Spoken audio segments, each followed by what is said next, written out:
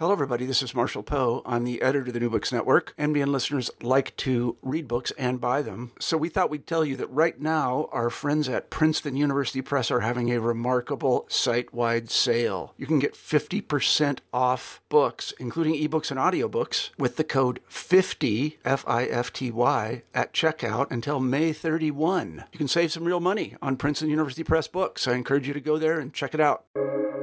Welcome to the New Books Network.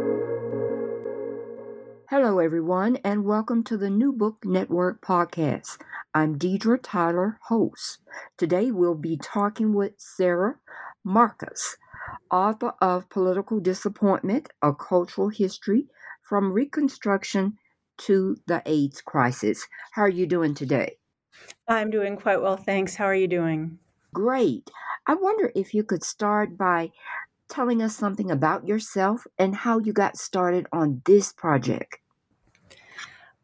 Something about myself. Well, this book is my first academic book, but it is not my first book. Something about myself that would be useful to your listeners, I suppose, is that I'm an assistant professor of English at the University of Notre Dame, where I also teach in the gender studies program and am affiliated with the Initiative on Race and Resilience.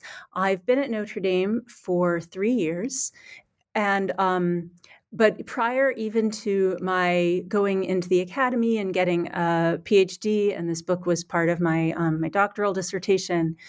Prior to any of that, I wrote about music and books in the popular press, and I still am a musician, but I played in many bands and wrote criticism of popular music and of books about a lot of stuff, but primarily books about feminism and about music and the combination between those two. And my first book, which came out in the year 2010, is a history of a punk rock feminist movement of young women in the 1990s known as Riot Grrrl. That book is called Girls to the Front, The True Story of the Riot Grrrl Revolution.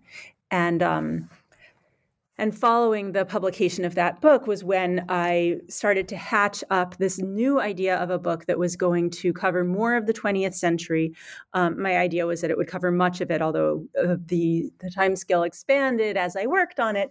But I was really interested in these literary figures whose careers all sort of overlapped in the middle of the century, all women whose literary work, pardon me one second, whose literary work was inextricable from a sense of their engagement with social movements of the time. The three people who I was thinking about when I was applying to graduate school were Tilly Olson, who now shows up in the second chapter of the book, Grace Paley, who shows up in the intro, quite a bit more briefly than I had originally expected, and Adrienne Rich, who is one of the figures in the fourth chapter. So these were all writers that I had had varying degrees of intense periods of reading and thinking about and thinking with, but I could tell the exact shape of the book remained elusive to me. And it wasn't until I got to graduate school and started doing this in the academic context that the idea that connected all of them, this idea of disappointment as a recurrent experience of political life in the United States in the 20th century, began to appear to me. And once that thematic was in place, it was very clear that my archive needed to expand dramatically. And one of the first things that happened was I realized that the book needed to start decades earlier than I was imagining, and that it needed to start at the failure of Reconstruction at the end of the 19th century, and that I needed to begin the project thinking with and learning from and writing alongside the Black thinkers who were at the turn of the 20th century trying to make sense of the fact that following a period that had looked quite hopeful for the transformation of the United States into a multiracial democracy, that change had not only been brought up short and cut off before it was complete, but had actually been rolled back and reversed in many, many ways. And in some cases, things were conditions for African Americans in the U.S. in many ways were worse than they had been before the changes started happening. And the question that people like W.E. Du Bois and Charles Chestnut, who are the two main figures in my first chapter, were confronting is, well, what does this mean for history? What does this mean for the idea of progress? What does this mean? How are we to think about it? We living in, this idea and this land called America that has a sort of perfectibility and, at the very root of its mythology. So that was how the book got started. It was a project that I had in mind prior to entering the academy, that working in the academy helps me to understand exactly what the contours of it were and what I was trying to do with it. And then I'm very grateful to say that it hasn't been kept, the project has not remained sort of walled up in the academy, but that I've been able to produce out of it a book for academic and non-academic readers, and been able to engage in conversations far beyond English departments or American Studies departments, including with you. So thank you. Now, chapter 1, you talk about the writers after Reconstruction. What are some of the messages that they gave, especially about the color line? I have three main figures in the first chapter. I already mentioned W.E.B. Du Bois and Charles Chestnut, who Chestnut, perhaps less well known to some of your listeners, is considered to have been the first commercially successful African American fiction writer. And his novel, The Marrow of Tradition, comes out in 1901 and does not sell as well as his previous work, which had been short stories that were working with and playing off of and slyly undermining a regionalist and a regionalism trend in fiction that also overlapped in many ways with plantation nostalgia. So he was writing these sort of these fictional tales from out of slavery that involved like fantastical or magic realism elements, and they had done very, very well. And then he publishes this novel, The Marrow of Tradition, which is a fictionalized retelling of a white supremacist coup d'etat that had taken place in Wilmington, North Carolina, and had overthrown the interracial fusion government and killed an untold number of Black citizens and expelled from the town a great number of the town's Black inhabitants, especially those with any measure of economic or social power. Chestnut had lived in North Carolina for a period of time in his young adulthood, and he went back down to interview people and research the coup, which had at the time not been reported accurately in the national news media. And so the big question that Chestnut is exploring in The Marrow of Tradition is, how can things stay bad or get bad again when there has been progress? And this is a question, and what are people to do in the wake, not in the wake, but in the face of such difficulties?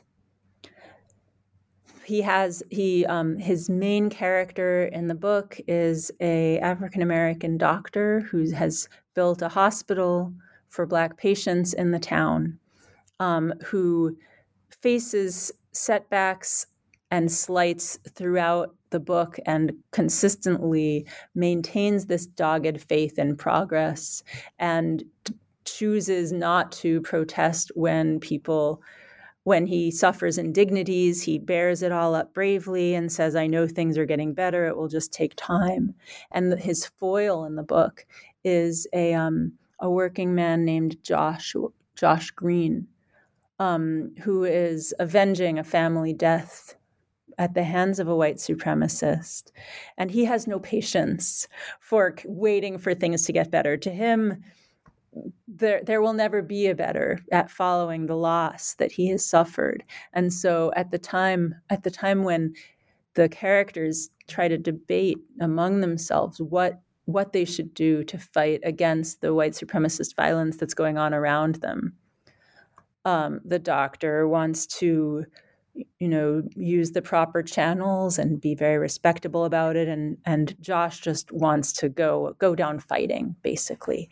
And so these are the oppositions that are set up. And in fact, by the end of the book, it's actually the doctor's wife whose example becomes perhaps the most compelling one, because she refuses to grant to her opponents.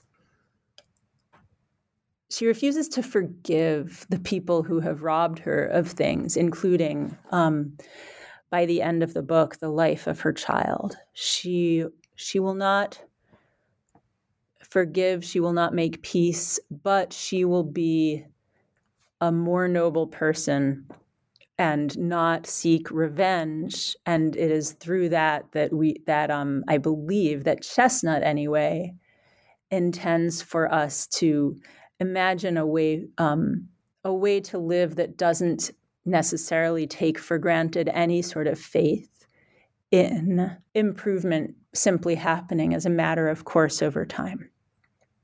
But the read I've just given can very much be contested, and different readers of the Marrow of Tradition have discerned Chestnut's sympathies being in different places in different directions. Now, do you want me to talk about the other two works in the chapter? Yes, please. The other major literary work in the chapter is W.E.B. Du Bois's 1903 collection, The Souls of Black Folk. And he also is very caught up in the question of progress and how do we know if things are getting better, and how do we know if various expressions of hope in the past and the present are warranted, are worth making. And he leaves that question very much open at the end of the book. And what I found so interesting is that in the place of a definitive answer, I mean, he's a sociologist. He knows better than to say in the middle of 1903 that he knows that things are in fact improving, or that they aren't possibly improving. The data is simply not conclusive enough. And instead of a conclusive answer, what he offers at the end of The Souls of Black Folk is a transcription of a song. Throughout the book, each chapter has been preceded by a doubled epigraph that consists of a poem from an Anglo-American poet, somebody who would have been understood as high reputation at the time, and then a few bars, a few measures of a African-American spiritual song. Only half the staff, only the treble clef, the treble staff of the song, and only the notes, no words.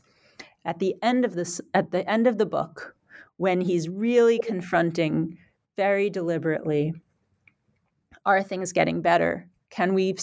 Is hope warranted? He ends with a full transcription, treble and bass clef, with the words, an entire verse of the song, Let Us Cheer the Weary Traveler. And he lets that song have almost the last word in the whole book, as if he can do no more than the song does to present and to embody the practice of cheering somebody weary when you don't know which way, when you don't know where you'll actually be getting to as you go along the way.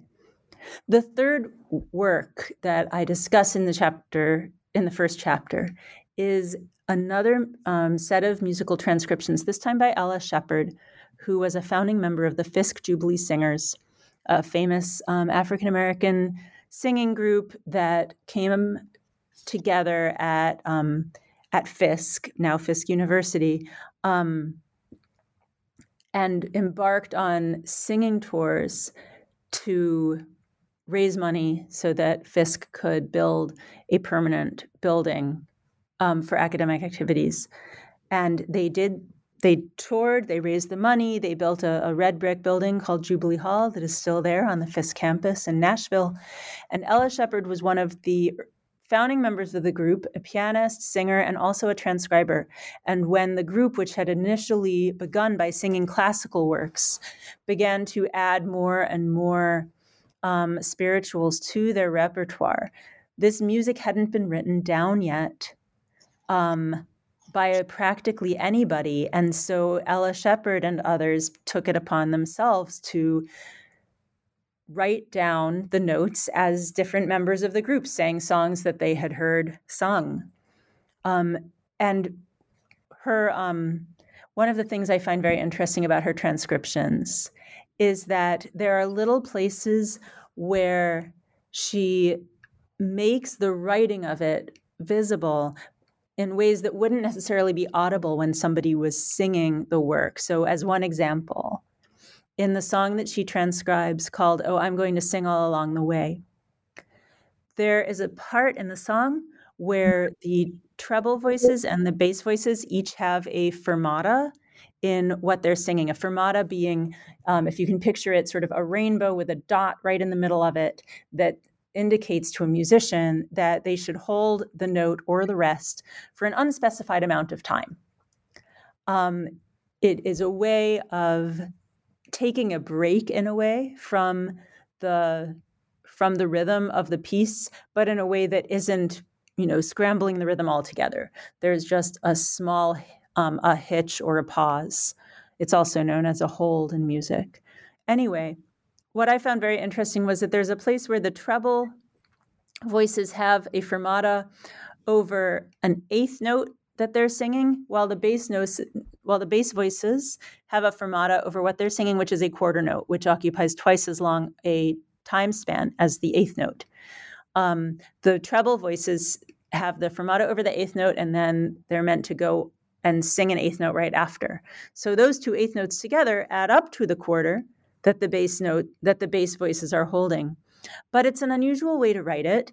And in the book, I see in this interesting transcription move that Ella Shepherd makes an acknowledgement of the importance of registering in some way the existence of like multiple temporalities or multiple potential ways of experiencing a given time, right? I've been talking about Du Bois and about Chestnut and about these different ways of understanding is there progress, is there not progress? Are things moving forward? Are they moving backward? Are things paused?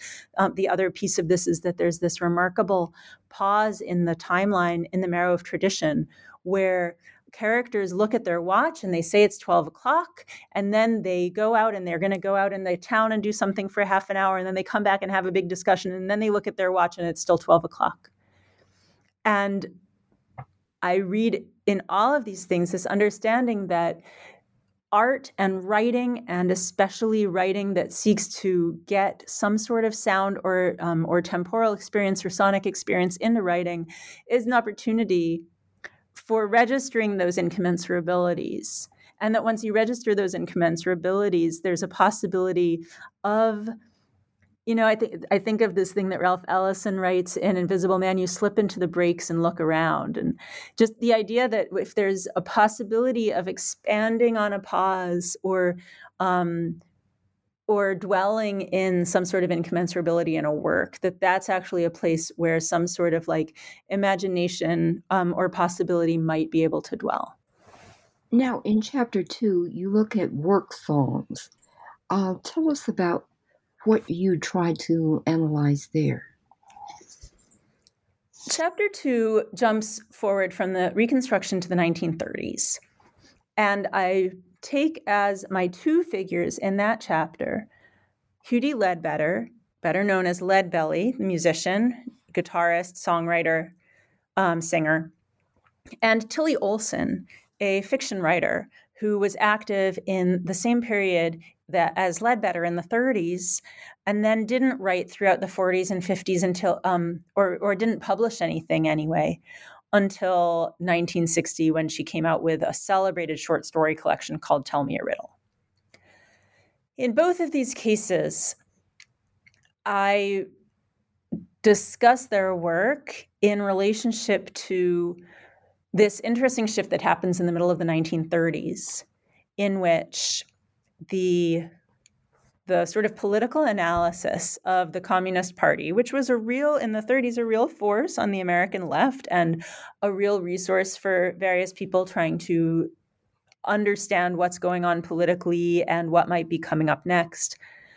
There's a shift in communist ideology from an idea that goes up until 1935 that world revolution is just around the corner. It's going to happen very soon, and the important thing is getting your ducks in a row and lining up the proper alliances with the proper people and having the right line. And if you do all of this right, and you invest the power in the working class, and also not incidentally make sure that you have a movement that is not racist. The word for it then was white chauvinist. You have to clean your movement of any white chauvinism and make sure that you have a clear vision of a revolutionary change that's going to come about largely through the work of a working class that is explicitly multiracial. That's until 1935. It's called the Third Period Doctrine.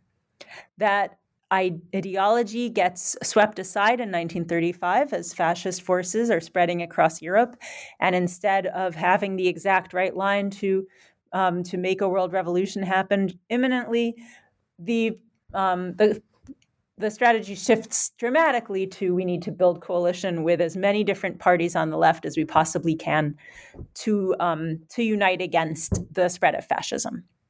So and this is called Popular Front. And many, many good things come about in this change.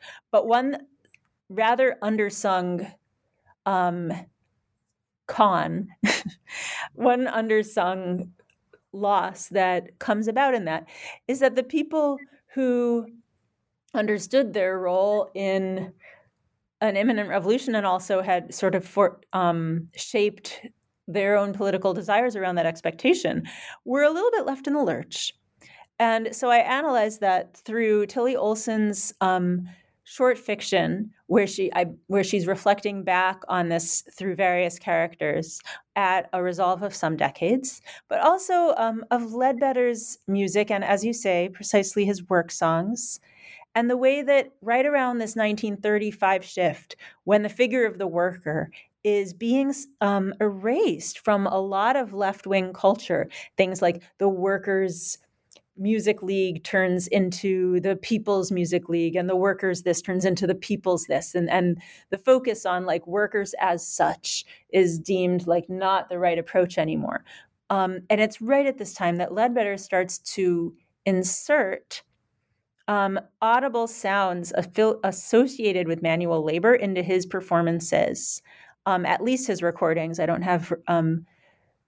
We don't have recordings of live performances, but we know that in his recordings, it's right at this time that he begins to go ha in between lines of work songs to indicate the ways that people singing a work song on a work line might be going ha to, as an exhalation as they're swinging an axe or a pick or what have you.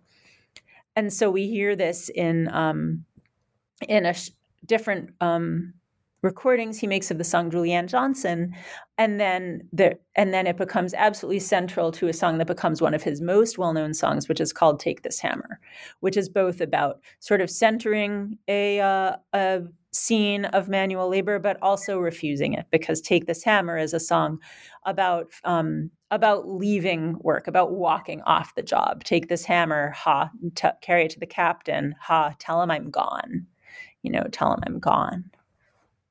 Chapter 3, you move ahead to the Civil Rights Movement and the songs there. Which ones did you focus on? Tell us about that. Well, when I talk about the Civil Rights Movement, I'm actually I'm talking about this moment in 1966 and this march that takes place in Mississippi, in which songs became sites of contestation. between different factions of the civil rights movement who had different ideas about how to move forward. This is a moment in which the classical civil rights movement, as we are familiar with it, with the emphasis on nonviolence and peaceful protest and civil disobedience, and also of group singing, with people holding hands and singing "We Shall Overcome." This movement is now being contested by largely by younger activists who want to take a more confrontational approach and want to, for example, not make a guarantee that they wouldn't defend themselves if they're attacked physically, which had been a real hallmark of classical civil rights strategy, and want to also question whether seeking white allies and centering the work of interracial coalitions is necessarily going to be the most effective means of achieving social change and also of building leadership in the Black community, or should we actually have more of an emphasis on Black leadership and Black membership in the organizations? So these two sides, who are personified in the summer of 1966 by Martin Luther King on the one hand, and Stokely Carmichael, the recently elected chair of the Student Nonviolent Coordinating Committee, or SNCC, on the other, come together in the summer of 66 to lead a march that has been suspended for a moment by the shooting of its original leader. This was a march that James Meredith, who is best known for being the first Black student to enroll at the University of Mississippi, had decided to lead on his own across the whole state of Mississippi. He called it a march against fear. But on his first or second day walking, he was ambushed by a shooter who shot him with birdshot on the side of the road. And so as he's recovering in a local hospital, and he does, eventually recover and come and rejoin the march, but the civil rights organizations, the organizations of the movement come together to decide how to carry on the march. And so King and Carmichael end up being sort of the two leaders who are continuing this march. But very quickly, according to King's account of the march in his book, Where Do We Go From Here, Chaos or Community? And also according to Carmichael, conflict breaks out over whether to sing We Shall Overcome. And some members, King writes, of SNCC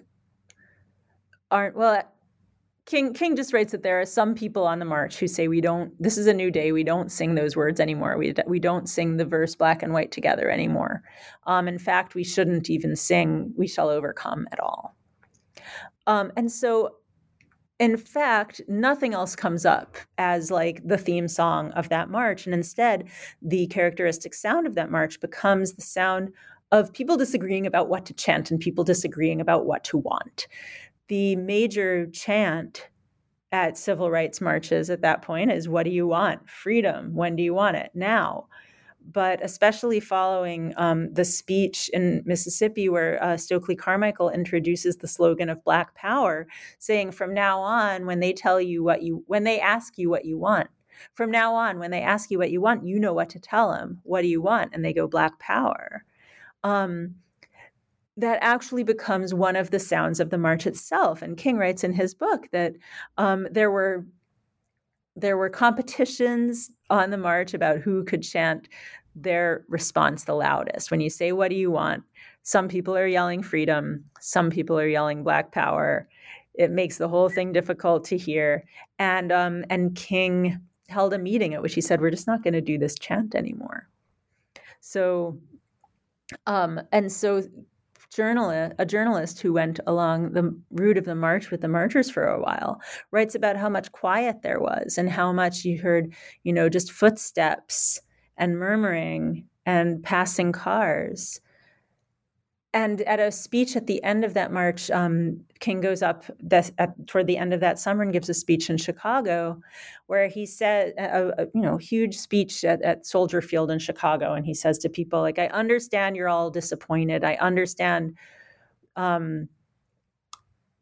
that things aren't moving forward the way that you were hoping. But we need to stay focused, and I believe that there's no sound that better shows our resolve than the tramp, tramp, tramp of marching feet.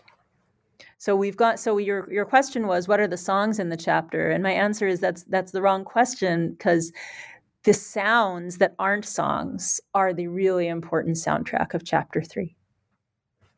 Tell us about Chapter 4 and the feminist voices. Chapter 4 tells the story of, it answers a question that I had about when does the backlash against second wave feminism begin, and how does that development change the ideas and figures that feminism was operating under. So for one thing, I find out that the backlash, which, if you just sort of asked random feminist person, they'd probably think it was sometime in the 80s. And I was surprised to see that it really got underway in 1977. This is the point at which Supreme Court cases begin to undermine the right to an abortion as established in Roe versus Wade. It's in 1977 that anti-gay and lesbian ballot initiatives start to become a thing. And it's also right around this time that in the archive of radical feminist newsletters that I was researching in when I was writing the book, this is where you find people who are really at the core of the movement saying something has changed and there's some opposition and we need to figure out what we're doing about it. And one of the interesting things that I found was that the figure of women's voices, which had been quite central to feminism since the late 60s, begins to lose its power, and a focus on visuality and vision starts coming up instead. And this also overlaps, and not just coincidentally, but it overlaps both chronologically, but also causally with developments that are happening in the formation of Black feminist and women of color feminist thought and theory, because a lot of the emphasis on visuality and sight is coming from Black feminists, including Audre Lorde, whose poem After Images is one of my main texts in the chapter, and also who has a lot to say about vision and being seen in some of the conference talks that she's giving right around that time. And that we can also find it in some important works from the early 1980s by the Black feminist theorist Hortense Spillers, who takes up vision really, really interestingly in a paper that she gives at the famous Barnard Conference on Sexuality in 1983. You end the book with the AIDS crisis. What would you like to share with the audience about Chapter 5? Deidre, can we pause for just a moment, because I'm afraid I may have said the wrong year. All right, so I'm going to go back to right before I talked about Hortense Spillers, which was pretty much the last sentence before our pause. Okay. And this emphasis on visuality also comes out in a really important talk that the Black feminist theorist Hortense Spillers gives at the famous Barnard Conference on Sexuality in 1982. All right, and you end the book with the AIDS crisis. Can you briefly tell the audience something you'd like to share with them about that? One of the really interesting things that the AIDS crisis does for my book is that it changes the conception of disappointment that I use in the book throughout the previous chapters. I begin the book, right, with this idea of political disappointment as political desire that's continuing to last after the period of time when it seemed attainable has ended. It's a common experience in politics in general. And I argue that it's an especially central experience of political life in the United States in the 20th century. And that actually the failure of Reconstruction, the active end and undermining of Reconstruction after the Civil War kind of sets up in a certain way a template that repeats with variations over the course of the 20th century.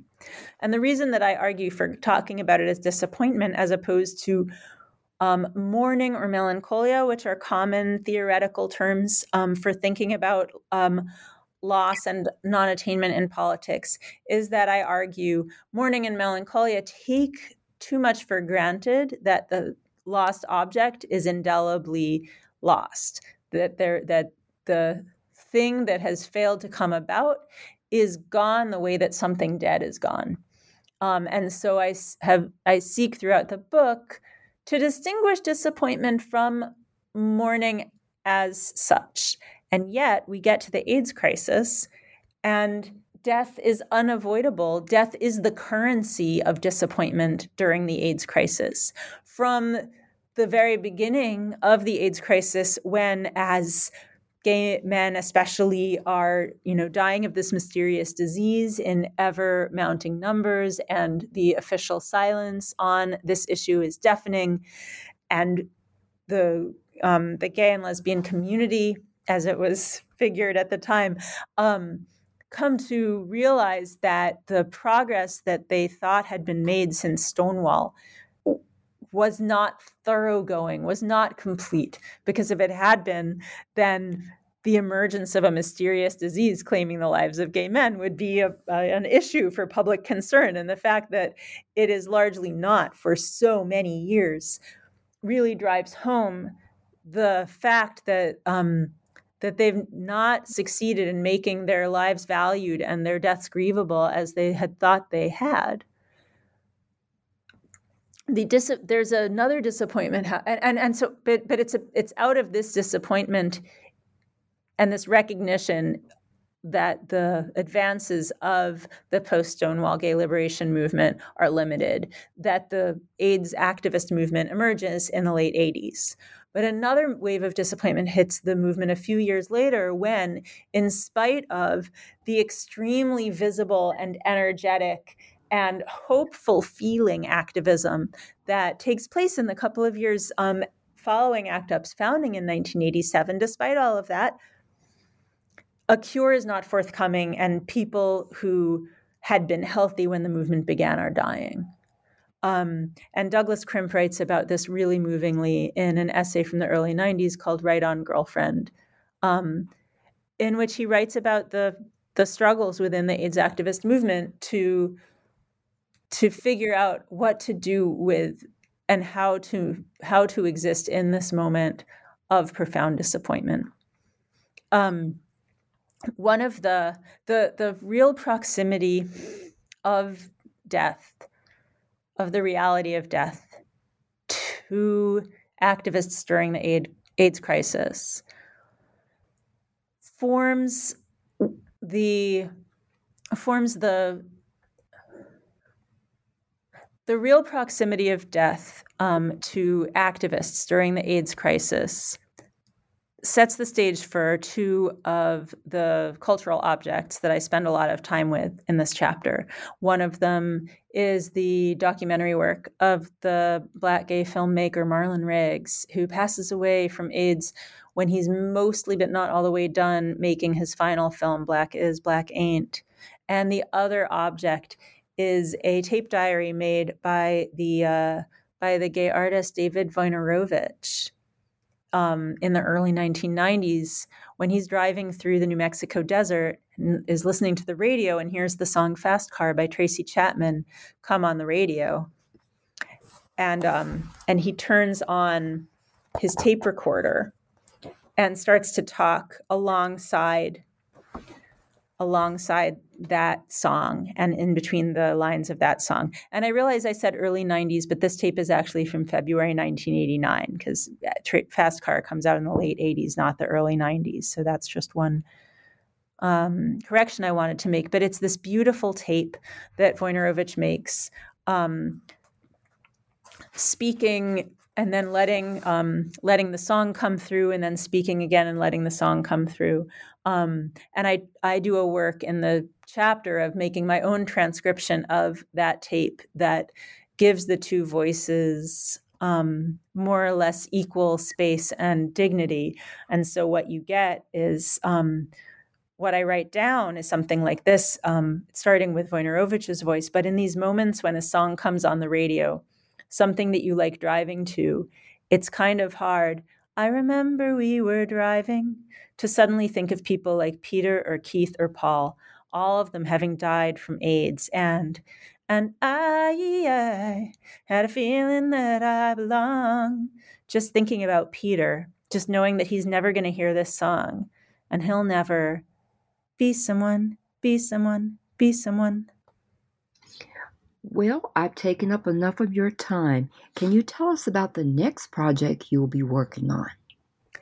I'm currently in the early phases of researching a book that asks the question of how media change influences social change. And the example that I'm looking at, the case study that I'm interested in investigating, is the case study of the late 19th and early 20th century, from about 1890 to 1935 or so, in a period in which the phonograph became a common consumer item. Recording sound for playback on records and on the radio became a common experience. And also, enormous changes and conflicts were taking place around gender and sexuality, and also reproduction and birth control. All of these things heavily inflected by issues of race as well.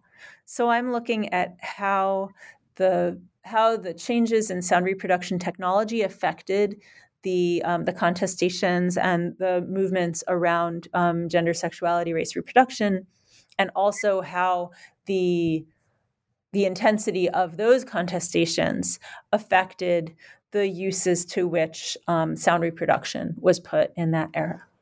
Well, we'll be looking forward to that project. Thank you so much for being on the podcast. Thank you for having me.